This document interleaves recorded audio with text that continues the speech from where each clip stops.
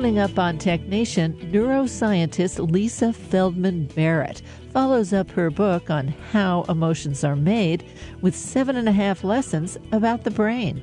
She has some surprises. For instance, there's no reptilian part of your brain. That was just a myth. Then in biotech, treatments to fight diseases caused by inflammation, the focus of a new company, 180 Life Sciences. I'll speak with Dr. Jim Woody, its CEO, about their pipeline of drugs, as well as their lead compound in clinical trials. It's for Dupuytren's contracture, affecting 1 out of 25 people in Europe and North America. All this and more coming up on this week's Tech Nation.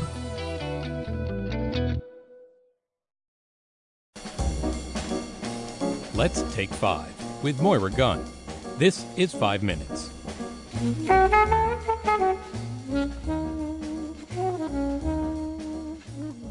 At the time of this 2013 Tech Nation interview, Gavin Newsom was running for Lieutenant Governor of California after serving 2 terms as mayor of San Francisco, and before that, a county supervisor. It was during his tenure as mayor that social media exploded, right here in San Francisco.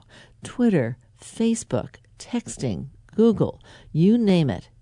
He says it made him wonder, why are we more engaged with each other on social media and less engaged with government? You brought me back when I was a county supervisor. I remember there was a big debate about whether or not we should charge people a premium for paying their parking tickets online, as if we were offering some extraordinary service and there would be a penalty associated with it. And of course, when I was mayor early on, Biz Stone and Evan Williams, the co-founders of Twitter, no one knew what that was. I remember they tried to get a meeting with me, and we had a staff that said, well, he's really busy. And I said, boy, I'm just intrigued. What's this Twitter thing? Is that a sound? What is it? And of course, here we are a few years later. It's remarkable how ubiquitous these smartphones are as we move mobile, local, social, now to the cloud, and how far we've come in such a short period of time. And you're right, that disconnect is, from my perspective, this new digital divide that's taking shape. You know, we talk so much about socioeconomics. 5 years ago, I was trying to Wi-Fi public housing in San Francisco as a big call to arms. And now I look around, and I was brought by my former homeless czar in San Francisco to a homeless shelter the other day, and the big concern they have is access to walls to get their cell phones into their smartphones charged. And I thought, this world has changed, and I'm not that long ago. So we've got to reconcile that, and we've got to close that gap. And I think it's serious, because you have a whole generation of folks that have grown up digital or as digital natives, and they're just not going to be educated. They're not going to be engaged. They're not going to be as interested in this analog model, this hierarchical top-down governmental model in terms of their engagement in the future. And you're seeing the contours of that already. We're so good at amplifying voices. I mean, relatively speaking, and certainly President Obama sort of picking up on that Howard Dean model and the great work Joe Trippi did with the My Barack Obama campaign. 35,000 self-organized communities came together, really in a sort of 21st century email campaign. It really wasn't that much more than that, but at the time, truly cutting edge. And folks were very enthusiastic and excited. Their voices were amplified, not just to self-organize and volunteer, but also to donate and, of course, to vote. And they did in historic ways. That said, once the election was over, everyone started feeling left out. They started feeling like their voices didn't matter. And in response to that, President Obama said, oh, no, we're going to keep this going, and did something called change.gov or change.org, and asked everyone, what's their priority? 2008, war in Iraq, war in Afghanistan, war on terror, and climate change issues, and of course the financial meltdown are the backdrop. And what did people want? All these communities came together, dominantly said, legalize marijuana. And President Obama made a infamously flippant comment, and folks did not like the nature of that response because they were serious. And immediately that site went down for reconstruction. Those voices were turned off, and we had a broadcast model. It's not an indictment of the president. He's done more on this than anyone else. But in essence, a broadcast model for the next 4 years until last year. All of a sudden, hey, Bob, how are you? It's President Obama again. Hey, Michelle has just called me. I got a call from President Clinton on behalf of President Obama. All of a sudden, they cared, and we mattered. And so the question is, can we govern with these tools of technology and have a two-way, not a one-way conversation with this sort of broadcast professor, I say respectfully, student relationship, but a real Socratic, iterative relationship where we're co-producers and co-creators as this whole millennial generation is become more and more accustomed to. At the time of this interview in 2013, Gavin Newsom had just published his book, Citizenville: How to Take the Town Square Digital and Reinvent Government. He went on to win the lieutenant governorship in California twice, and on January 7th, 2019, Gavin Newsom was sworn in as the governor of California. I'm Moira Gunn. This is 5 Minutes. 5 Minutes is produced at the studios of KQED-FM in San Francisco. 5 Minutes is a production of Tech Nation Media. I'm Paul Lancourt.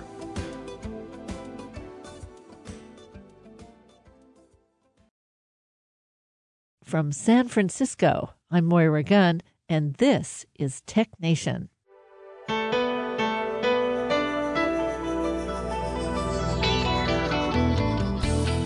Today on Tech Nation, I speak with Northeastern University neuroscientist and psychologist, Dr. Lisa Feldman Barrett. She's here today with 7.5 lessons about the brain. Then it's Dr. Jim Woody, the CEO of 180 Life Sciences, a new company, instantly global, fighting a host of inflammatory diseases, including Dupuytren's contracture. Tech Nation is underwritten in part by MindK, a global software development force in a world where every business can be global. On the web at mindk.com. And now it's 7.5 lessons about the brain with neuroscientist Dr. Lisa Feldman Barrett. Well, Lisa, welcome to Tech Nation. Oh, it's a pleasure to be here. Now, I noticed two things right away about your book, 7.5 Lessons About the Brain. First, I fully expected, as a child of the middle class who was taught to embrace delayed gratification, that I didn't have to wade through the entire book to get to the half lesson. You give it right away, and I want to thank you very much for that. And the second is, was that you relating a scientific nugget or two? Is that what you were doing with that half lesson?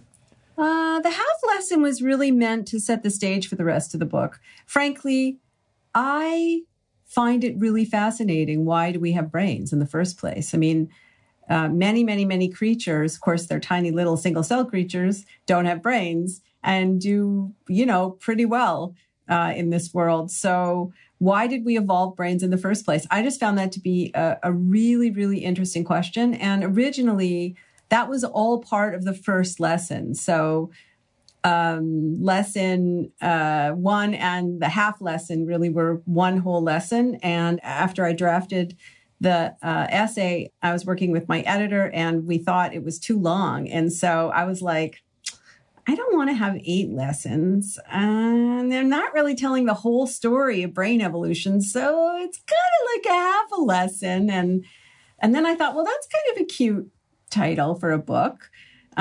So that's how we came to the half lesson. Well, it's interesting to me because the first thing it does set up is that this is not just a book about the brain. It's about the brain and human nature. It's about the brain and who we are. But you still have to start with the brain. I'm very fascinated by bridging the boundary between the sciences and the humanities. I love reading books that way, that do that. And I thought it would be very fun to write one. I also feel that science and philosophy are tools for living, not in a self-helpy kind of way, but in a real instrumental way.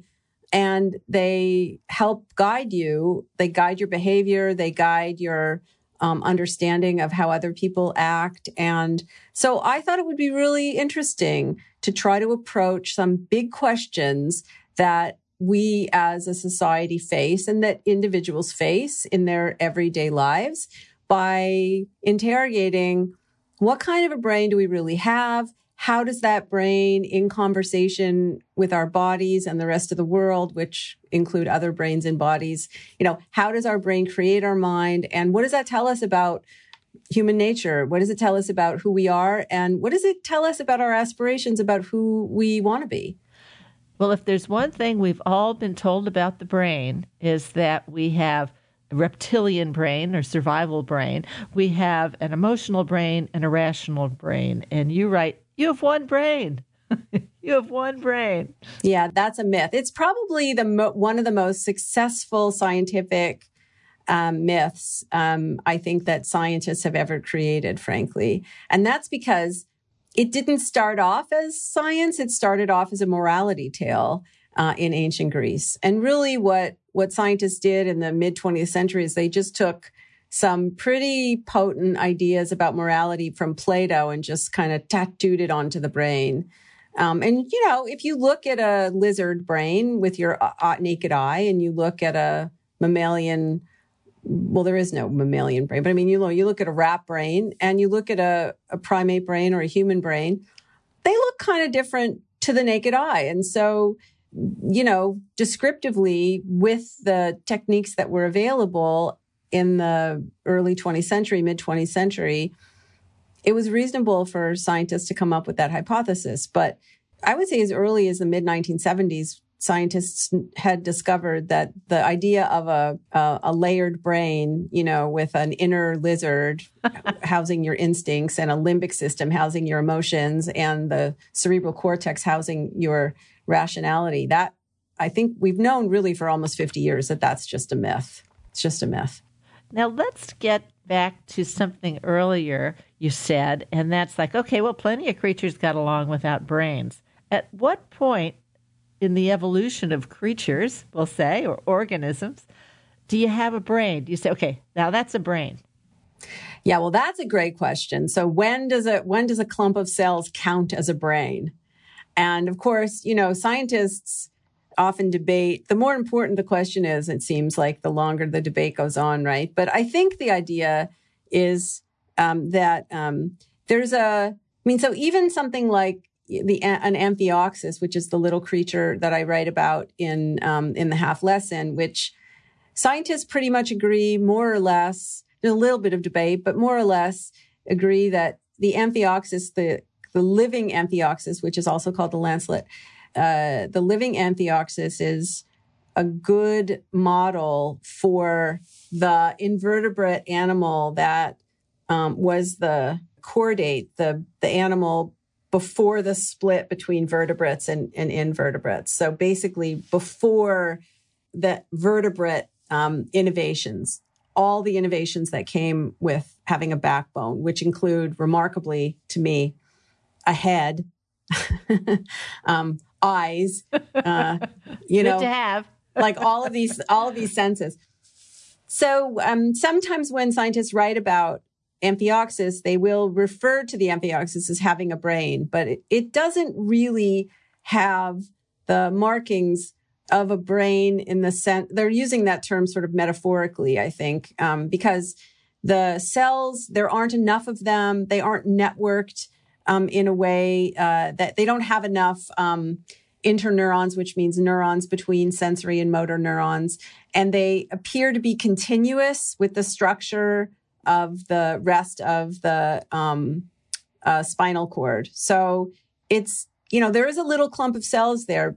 And it does have, if you sort of squint and take your glasses off, you can say, well, I can imagine how some of those cells will become a brain in a future animal. The genetic markers in the neurons that are at the top of the notochord in an amphioxus, which is similar to a spinal cord that we have, but at the top of the top of where the notochord is, have some genetic markers that are similar to our midbrain and what's called our hindbrain, which just means the brain stem, the subcortical parts of our brain. But it's not really functioning. On its way there to being a brain. Yeah, it's on its way. Yeah. And actually, what's interesting about it is that one of the aspects of Darwinian evolution that people don't seem to, or that they have a harder time understanding, is that evolution is gradual. And it might be slow, it might be fast, but it's always gradual. You always have these kind of intermediate creatures from one structure to another. And that's what you see, I think, in an amphioxus. Now, we'll just kind of crawl along with the brain here for a while in the sense that I have always heard in my life that there's a food chain. Like first there's the little guy, and then a bigger guy wants to eat him, and then a bigger guy wants to eat him, and there's this whole food chain. And that requires hunting. And you said we didn't start out with hunting. Yeah, so this is amazing to me, actually. But if you go well back before the Cambrian period, 550 million plus years, animals ate each other, but not with intent. So again, think about the amphioxus. Tell that to the eaten. Yeah, exactly right. But amphioxus, you can see little videos on YouTube of an amphioxus. So it kind of wriggles in the water, and then it plants itself in the sand like a blade of grass, and it just filters food that goes by. And then when it's detecting a decrease in the food, it basically ejects itself, wriggles to some random spot because it can't see or hear or anything. It just wriggles to some random spot and plants itself again on the likelihood that, anywhere that it's going will have more food than where it's been.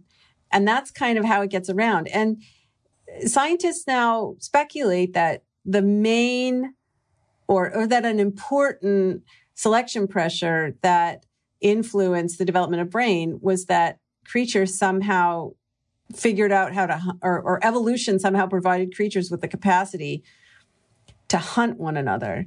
And that this is probably a vertebrate innovation, which may have also been developed as a kind of convergent evolution in invertebrates as well. But remember, an amphioxus can't see and it can't hear. It doesn't have a head. It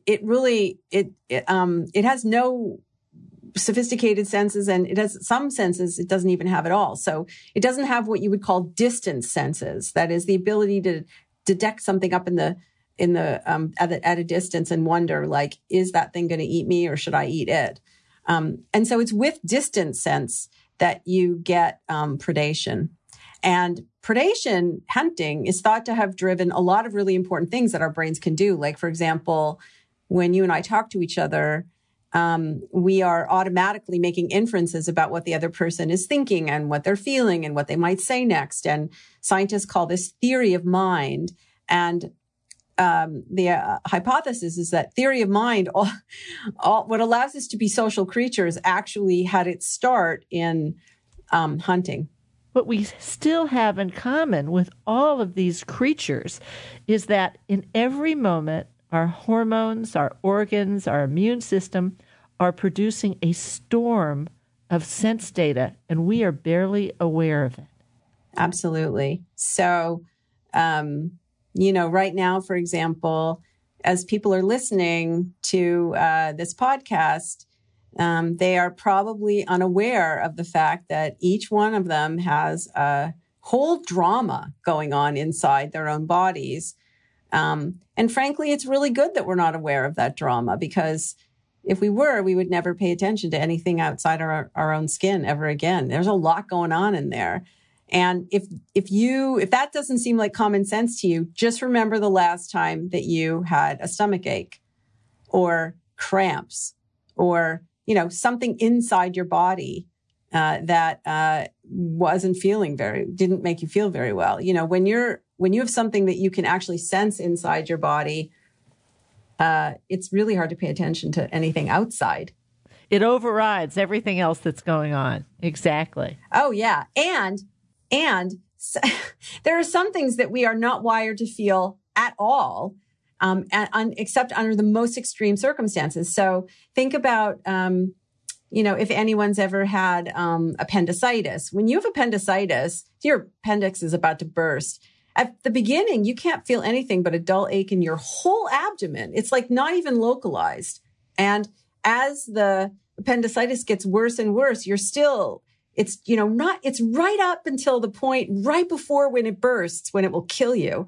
that you feel a very specific pain, a very specific jab, in that location in your body. But most of the time, up until that, what you're feeling is kind of like, ache, dull ache, which is getting more and more and more intense. And I don't know if any of your listeners are women who've been pregnant, but I will tell you that the first time that I was kicked in the liver or pancreas or whatever the hell it was, that was a sensation that I just had never, ever had.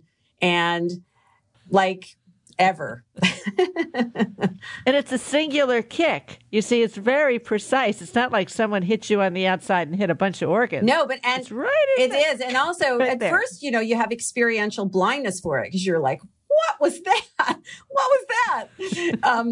But, because it's just, we're not really all that in tune with the insides of our bodies. And that's a really good thing, actually, because it would draw all our attention. And in fact, in some illnesses, for example, one way to think about depression, for example, is that people's brain, that a person's brain is kind of, to some extent, hijacked by its body. The person's body has a clamp down on the brain, and the brain can't really attend to what's going on in the world too much because there's too much discomfort, inside the body. Also, chronic pain is a very, very similar. Well, chronic pain is really a problem in your brain, but it's your brain believing there's something wrong with your body and modeling sensations that it believes that are going on in your body, and it just can't dislodge itself from that.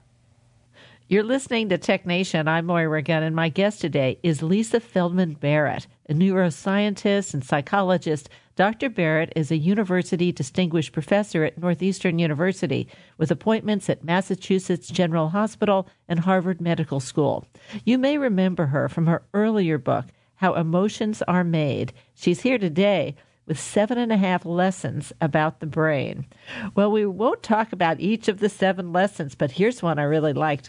Little brains wire themselves to their world. Yeah, so an infant brain is not a miniature adult brain. It's a brain that is waiting for a set of wiring instructions from the world and from the infant's own body. And what this means is that the brain is born unfinished in a fairly substantial way. So a lot of creatures, when they're born and then, like think of a little horse, it's born and then the colt is like up and around and, within like the hour. Infants, what does it take? Like 9 months for an infant to learn to walk? I mean, they can't even burp by themselves when they're born. And they're really, really helpless little creatures. And that's because their brains are so unfinished. And so there's a lot of input, visual input, auditory input, all kinds of sense data from the world and from the infant's own body that are necessary for finishing that brain. But I think the really remarkable thing is that there's also social input that's required to finish a brain. So things like making eye contact with a baby, speaking to a baby, holding a baby, feeding a baby. These are all things that actually are what scientists call expectable input, meaning the baby's brain is expecting regularities from the world to finish wiring. And if it doesn't get those regularities, then very, very bad things happen. Well, it's one thing if a baby is born full term in our vernacular, if you will. But what happens if a baby is born, say, 2 months early and is in the neonatal intensive care unit? Well, I would say a couple of things are important to know. First of all, neonatal care is made huge advances in the last couple of decades in providing premature infants with what they need to develop properly. So, for example, in some units, they will provide the infant with sounds of the mother's voice muffled as if they were still in utero, for example. And that actually has an effect on the development of the auditory cortex in that infant. But more generally, what I would say is all of an infant's neurons are born, essentially, are birthed off the neural tube during when that before the infant is an infant and when it's just an embryo, right? So all neurons are born in an embryo, and then they migrate to where the position where they need to be, and then they grow, and their axons grow, their dendrites grow, like all the little the little connections grow. And so an infant that's born prematurely, like say in the last trimester, still has, it's not a brain that's equivalent to a newborn brain of an infant that's born to term, that was born at term, but it's still got all its parts. It just needs a little more time to grow. And so, some of the input that it needs will have to come from outside in the world instead of, inside in the uterus.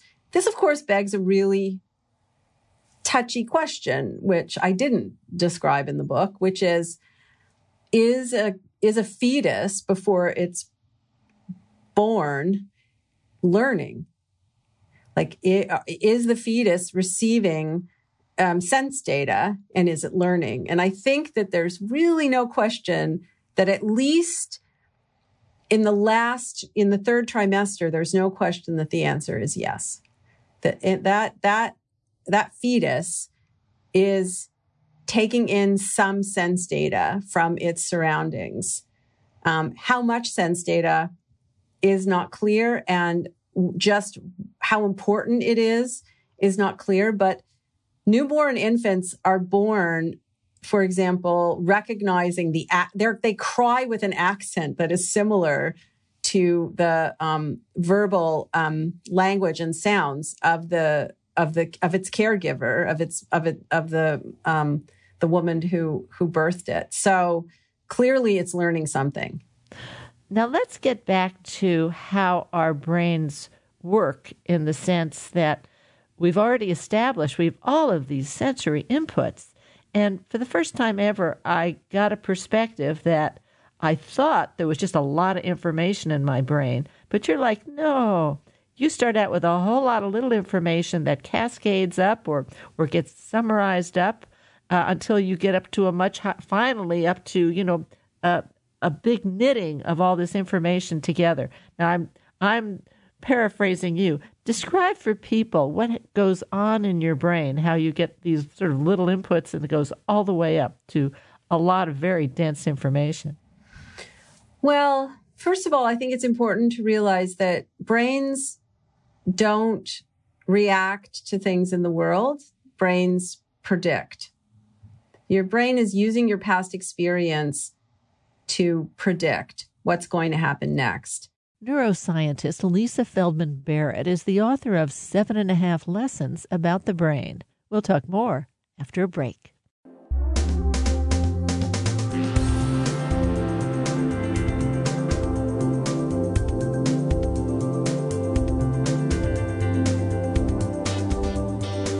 Podcasts of Tech Nation are available on NPR One, Spotify, and Alexa Podcasts, among others. Direct links are available at technation.com. In the second half of our show, Dr. Jim Woody, the CEO of 180 Life Sciences, will talk about Dupuytren's contracture and other medical conditions, all related to inflammation. Stay with us.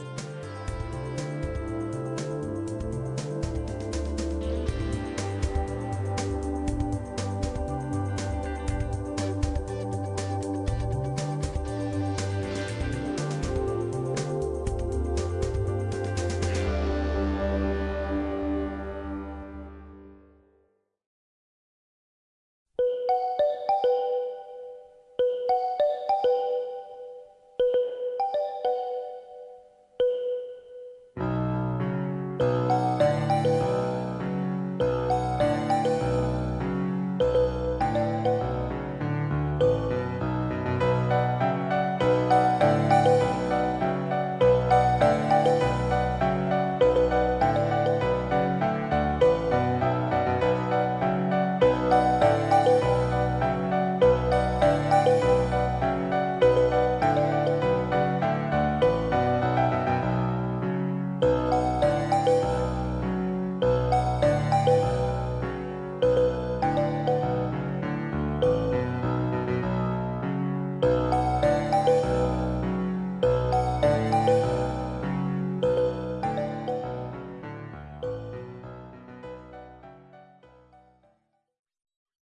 You're listening to Tech Nation. I've been speaking with Northeastern University professor Lisa Feldman Barrett, the author of 7.5 Lessons About the Brain. The way to think about it really is that your brain is trapped in a dark, silent box called your skull. And it's receiving sense data from the world through your eyes and ears and nose and so on. And any given flash of light, any given change in sound can have many, many, many different causes. But you don't have access to the causes. You have only access to the outcome. So you hear a bang. Well, what is that bang? Is that somebody dropped something on the floor? Did somebody slam a door? Did somebody slam a car into another car? If you're in the US, did a gunshot go off? Like, what was that bang? And you don't know. What you know is that you heard a noise, but you don't know the cause of that noise. And similarly, when your body is always sending sense data to your brain, you're unaware of it, but that's what's happening. And so when you feel a tightness in your chest, is that anxiety? Is that hunger? Are you having trouble breathing? Are you at the beginning of, a cardiac event? Like, what's the cause?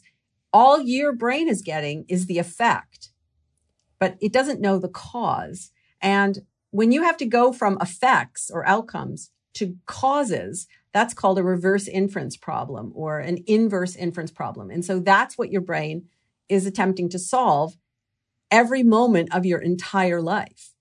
And the fact is, if you had no prior knowledge of anything, you'd be just in a big sea of ambiguity and uncertainty because you wouldn't know what the causes are of the sense data that you're receiving. And when I'm talking to people live, I have some examples that I use where I basically show them something that they have no experience with at all. And so they are what's called experientially blind. And then I give them an experience and then their brains can draw on that experience. And all of a sudden, poof, they see something, in a black and white blobby image that they've never seen before. And frankly, now for the rest of their lives, every time they look at that blobby image, they're going to see an image, an object in it that actually isn't there. It's partially, everything that you see, everything you hear, everything you taste, everything you feel is some combination of what's in your head and what's outside in the world and what's coming from your body. And so your brain is always guessing. And it's guessing using your past experience to make sense of the sense data that's coming in through your eyes and your ears and so on. But the interesting thing over and above that is that it's all happening at a time scale that's completely, unexpected by us and sort of violates our own intuitions. Because if we were to stop everything right now, just stop time, what would happen is that your brain has a model of what's going on in the world and what's going on in your body. And it's guessing what's going to happen next. It's guessing what you're going to see next, what you're going to hear next, what you're going to feel next, and what you're going to do next. And those guesses are not some kind of abstract thing. Your brain is actually preparing itself. It's changing the firing of its own neurons to prepare to hear and see and smell and feel and do certain things. You talk about social reality. Let's go there. Sure. So reality, physical reality, is, it is what it is. I mean, things are solid. You can place something on them. Things are liquid. You can drink them and so on and so forth. Social reality occurs, when a group of humans, and I'm specifically saying humans because as far as we know, humans are the only animals who can really do this, that a group of humans take something that by virtue of its physical nature alone does not have a certain function. But we all agree that it will serve that function. And so then it does. Okay. So the perfect example of this is money. If we all agree that little pieces of paper can be traded for material goods like food, then all of a sudden those little pieces of paper have value. And they don't have value for any reason other than we all imposed value on those little pieces of paper. Similarly, this one's my favorite, right? Like air rights. So in New York City, and maybe in all major cities, the air above a building is actually, you can sell it so that other people can build there. Or think about fishing rights in the ocean or something. Though these things have value only because we agree that they do. Mortgages are just a promise of money in the future, but those have value too. And they were bought and sold and had value until someone decided they didn't. That is, they withdrew their consent, and then they stopped having value. And so many things in our everyday lives, which we think of as real and which have real impacts, are actually socially real, meaning that a group of humans decided to impose a function on something that the thing didn't have by virtue of its physical nature. But because humans, had what's called collective intentionality, they all agreed that that thing has a function. It does, just by virtue of agreement. And if people stopped agreeing, it would lose its function. When I say humans have to agree, I don't mean you have to consciously agree. You just have to, your behavior has to be in line with other people's behavior. So when I'm married, and I don't walk around saying to people, I'm married. I just wear a ring on a particular finger, and everyone knows that has a particular meaning, right? And it's agreed upon meaning, unless you're in Europe when you should be wearing a ring on your other finger, on your other hand. But, in North America, it's on your left hand, right? And a lot of things that are really precious to us are social reality. Like, you draw a line in the sand and it becomes the border between two countries. And all of a sudden you've conjured immigrants and citizens. And that has a very real effect, physically real effect on people. A president, a prime minister, a queen, but let me say it again, a president, that is social reality. A president has powers just because we all agree that he does. And I say he very specifically because in the United States, we've never had a female president. He has those powers because of the things that we do and because of the things that we don't do. So democracy is social reality. And most of the time, physical reality constrains social reality. Like you and I could agree that we could walk through a wall, but that won't make it real. We could all agree that we could eat glass as food, but that's not going to make it real. There are physical constraints. We could all agree that a virus isn't really a virus and dangerous. But like I said before, physical reality always wins when the two come up against each other, Now, besides the half lesson up front and the 7 essays, you have an appendix here. And before you make notes on every lesson on each page. It's very interesting. But before that, there's just a page and a half. And you talk about something very near and dear to my heart. And you have a graph even. You talk about the challenge of writing about science for the public. Let's go there. Sure. So, as a scientist, when I'm writing for other scientists, the goal is to be as complete as possible. So the information has to be accurate, but it also has to be as complete as possible. That is, every little tiny method that I use in the laboratory or out in the world has to be documented so that another scientist could do what I do, could repeat the experiment that I ran. And also every inferential link, like every link that I make between ideas has to be laid out super clearly for people. That's the goal anyways in scientific writing, is to be completely transparent and to be complete. The goal in science writing is to know what to leave out for the public when you're writing for the public. So, as I would say, my husband is a civilian. He's not a scientist. In my house, that's what we call civilians. He's not an academic scientist. And so, he's constantly asking me, like when I'm writing, is that for the 1%, by which he means like the other scientists I write for? So when does this detail have to be there? Does like the average person really need to know that detail? Or are you putting that detail in for the 1%, meaning the other academic scientists? The point is that you have to be accurate, but you have to know what to leave out when you're writing for the public and still have the story be as truthful as possible. And that's a really hard thing to do. Well, Lisa, this has been terrific. I hope you come back and see us again. I still have a whole bunch of questions for you. I would love to. That would be wonderful. This was fun. My guest today is neuroscientist and psychologist Dr. Lisa Feldman Barrett. Her book is 7.5 Lessons About the Brain. It's published by Houghton Mifflin Harcourt. I'm Moira Gunn. You're listening to Tech Nation.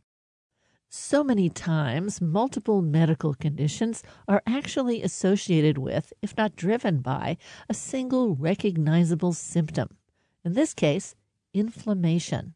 From rheumatoid arthritis to Crohn's disease and many more. 180 Life Sciences is a new company focusing on diseases which are driven by inflammation. And the compound most advanced in their pipeline is Dupuytren's contracture. Ever heard of it? Well, 1 out of 25 people in North America and Europe have. That's how many have it. Dr. Jim Woody is the CEO of 180 Life Sciences. Yes, ironically, my wife has this and had to go through the entire process and eventually have surgery to correct it. But it's very common in the U.S. and in Europe, especially in the Scandinavian countries. And interestingly enough, one of my board members of 180LS also told me that he has it because his grandfather had it. So there's a genetic component to this Dupuytren's. And what happens is a nodule forms in your palm, and it gradually pulls your fingers together until they're kind of immobile and you're a little disabled. Now, what is causing this? And when does it happen? Can it happen at any time in a lifespan? It's generally in older people, 40 to, say, 60. And why it starts, no one really knows. There seems to be, as I mentioned, because of the Scandinavian countries, some sort of genetic disposition to do this. And it just starts up as a nodule, and then the nodule gradually forms what they call fibrosis in your hands, and it starts to pull the fingers together. Does it happen in other parts of the body, or is it primarily in the hand? This is mostly in the hand, one hand or the other. And there's another condition called frozen shoulder, where about 50% of those people have Dupuytren's. And we think it's the same process going on in the shoulder, which is extremely painful and causes your shoulder to be immobilized. It's another disease area that we're working on. What's the normal treatment for this? Typically, they have a number of treatments. They try some steroids. They generally don't work very well. There's a collagenase that dissolves some of the collagen, but it has a lot of side effects and sometimes damages the wrong tissue. And eventually you have surgery to relieve all the contractures. And that's where my wife ended up. Now, you work on something called TNF, tumor necrosis factor. Tumors, we don't like. Necrosis means death. Factors, who cares? It's like, what is tumor necrosis factor? Because this is linked in to the work that you do. That's absolutely correct. So a long time ago, a Dr. Cerami in New York was looking at proteins that are in the blood. You have thousands of proteins circulating around in your blood. Some of them send messages to different cells on what to do. Some of them tell them to stop. Some of them are good actors. Some are bad actors. Well, he found this one called that he was testing in mice with tumors, and it made their tumors go away. And so he named this tumor necrosis factor. It never worked in people, but it worked well in mice, I guess.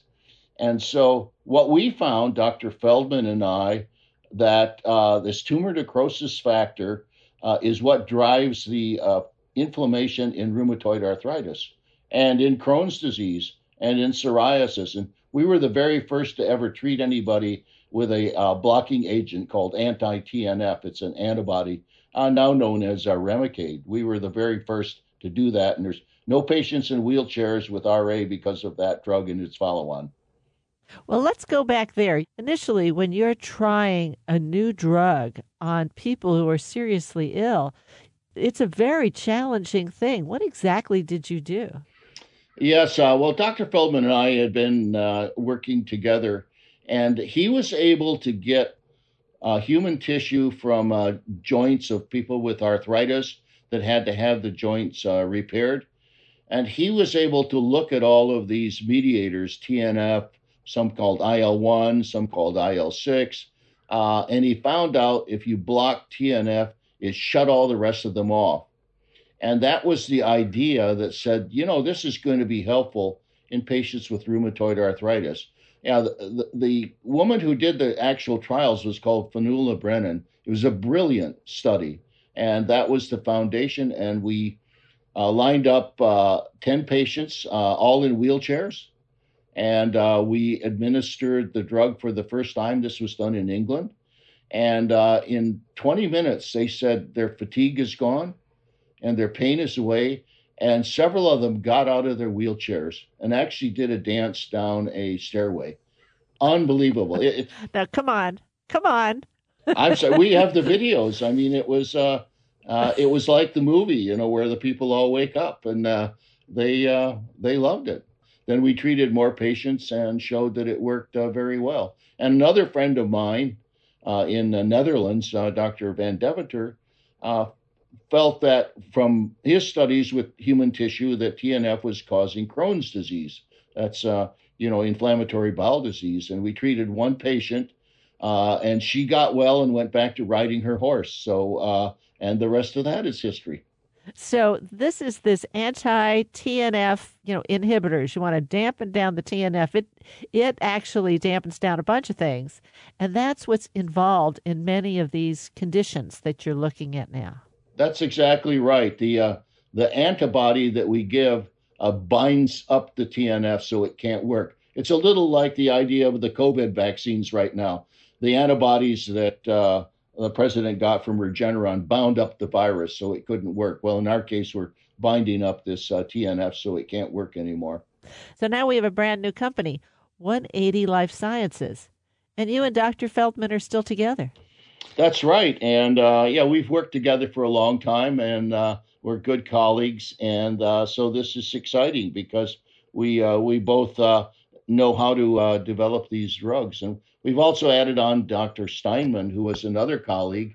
He developed a drug called Tysabri for patients with multiple sclerosis. Similar kind of idea where they're able to block up the inflammation. So the three of us are working together, and also Dr. Rothbard, who's a chemist, joined us.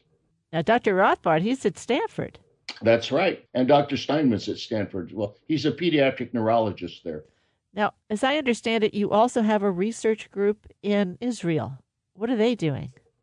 So this is a group that Dr. Feldman has been working on, and they're developing novel compounds for the cannabis area. And the compounds they're developing are called cannabidiol. And these will be compounds that don't have any hallucinations. They don't have any addiction potential, and they're easily absorbable. And we already know that they work in inflammation and pain. So it adds into the strength of our other programs when we get these done. But they'll be very different from what you think is either cannabis or anything else, because they'll be very focused on just pain and inflammation. Now, I usually don't go down through the list, but I just want to get everybody to understand this is a brand new company, and you're working on all kinds of things. You're working on post-operative dementia? Yes, that's right. And what we find is that in older people that have to have, hip surgery after they fall down and break their hip, or they are going through a coronary artery bypass graft, that following the surgery, they have some dementia. They can't remember where they are. And this persists for a few days in many, and in some, maybe a third or a quarter, it goes on for months and months. And some of them end up in nursing homes, which is not a good outcome, and have to be cared for. And we think that the trauma of the surgery releases the TNF, and that the TNF causes the dementia. And we've got some evidence that that's the case in animals, and we also can measure this in the patients undergoing surgery. So one of our trials will be to treat these patients with our anti-TNF and see if we can reduce or eliminate the dementia. And I have another note here, smoking cessation. Yes, unbeknownst to me, but with Dr. Steinman, it turns out that patients with ulcerative colitis often smoke a lot. And the nicotine in the smoke is an anti-inflammatory, mild, but the smoke causes the damage. And so when they try to stop smoking, their ulcerative colitis gets worse. So what he's developing is a special new molecule that just binds to this nicotine receptor so that you don't have the addiction problem with the smoking, but you also get the benefit of the nicotine anti-inflammatory. That's the focus of the program, and they're in the process of selecting the best of these molecules to actually try out. All of you have a lot of experience in going through clinical trials and coming out with a drug that's commercially viable and continues to work over time. And you've already got the Dupuytren's is already fully enrolled in this phase 2b/3 clinical trial. It's already down the line here. Tell us about that. What are you doing? What are you testing? Yes, this is a trial that's being run in England. It's actually funded by the Wellcome Trust and the National Health Service.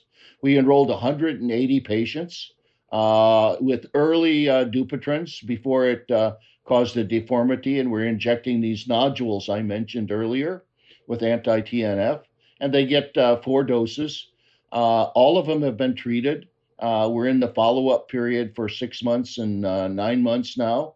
And because of the COVID, it's been a little delayed because of getting around to visit the patients and measure things. So we're measuring whether the nodules get soft and go away or whether the fingers start to contract at all. Half of them are treated with the drug and half of them are treated with a placebo. In this case, it's just saline. So we'll know whether the drug works when this trial is completed and the data is out probably about the middle of next year. Now, are these injections? Yeah, they're very teeny injections into the nodule in the hand. We've actually done the chemical tests in these nodules, what's driving the fibrosis. We know what it is. It's a substance called SMA. And we know if we inject with anti-TNF, it blocks that from progressing the fibrosis. Now, are there any conditions that you're looking, in the future to look at besides the ones we've mentioned? Well, there's a liver condition called NASH, non-alcoholic steatohepatitis, and the liver forms a lot of fibrosis there. And we think that we may be able to address this with some of our anti-TNFs or other agents that we have. So that's a project that's at the laboratory bench that we're working on. I have to say that this idea, and this doesn't happen often, but it does happen in science, that once you figure out something that's about the system, It's like, oh, we could try it here, here, and here. That's exactly what's happening here, right? It's exactly right. And so with our research, we're trying to discover those areas where we think the anti-TNFs will work. And we have another generation coming along after this that are quite different from the antibodies that will be even better, because the antibodies block a number of things, some good, some bad, because the anti-TNF antibodies, and there's 5 or 6 of them approved in the US now, they leave you susceptible to some infectious diseases, and one has to be very careful. So we have new compounds in the future that we think will avoid all that, but still give you the anti-inflammatory properties you want. I love the idea of you guys are in all these different places and you're like, hey, we could put the show on right here. We'll just all stay in our own places. We're going to get together. We're going to have this 180 Life Sciences. Why did you name it 180 Life Sciences? Well, typically the anti-TNFs are kind of going down one track.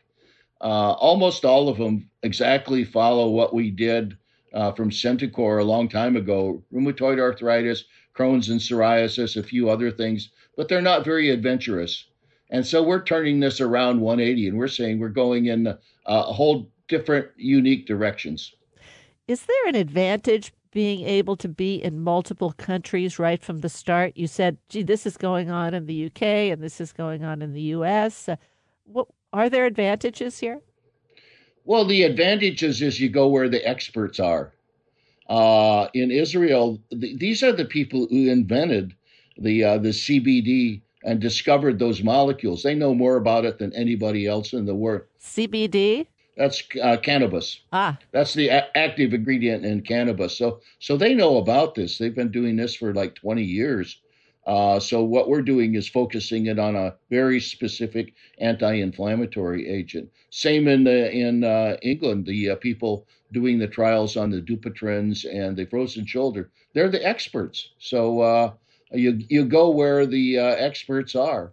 And the experts are 180 Life Sciences. Is that the right answer? That's exactly right. Good. That's good. I have to say, I've heard a lot of stories on all these years, but this is the first time that I've heard all these senior people. You were once president of Roche Bioscience, among many other things that you've done. I mean, we're talking senior people all over the world. You got together, you started this company, and you're all hitting the ground running. This isn't like a slow, or we got one thing going here. What brought all this together? Well, I think like many of us, we are interested in inventing new things that help patients. And we're interested in novel new concepts and ideas and managing some of the science. And for us, this is exciting. This is what we love to do, as you love what you're doing. And it's all worthwhile. And especially if you have a team like this is the dream team of people who really know what they're doing and have done it before. Jim, thank you so much. I hope you'll come back and see us again. Keep us updated, won't you? Well, when the trial data comes out, we'll be happy to discuss it with you and see how well it worked. Great. Thanks so much. Thank you. Dr. Jim Woody is the CEO of 180 Life Sciences. More information is available at 180lifesciences.com. For Tech Nation, I'm Moira Gunn.